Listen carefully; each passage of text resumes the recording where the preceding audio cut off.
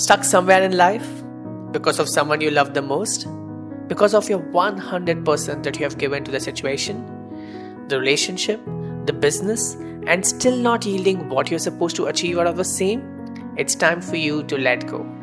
Learn how to validate yourself. Learn how to approve yourself. Sometimes all that we do is we seek out for validations. We are so habituated to a process, to a person, and letting go becomes one of the biggest challenges. At workplace, in life, people will come, people will leave. Situations will favor you, situations will not favor you, but it's up to you how you deal with it. Encourage yourself, compliment yourself.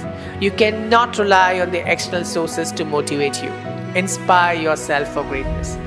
The greatest force in the universe is breathing in your direction right now. Let not your mind make you weak. You have the power to control your mind. You are much, much larger than the small voice running in your head. At every instance in life, at every instance in workplace, you shall be having bad days. But you got to understand, it's just trying to force you to play victim. It's time for you to roar. Let go of everything that is bothering you. This is your moment, the moment of falling in love with you. Love yourself. Wishing you a very happy Valentine's Day, and may you fall in love with yourself time and again and again. Goodbye. Love you guys.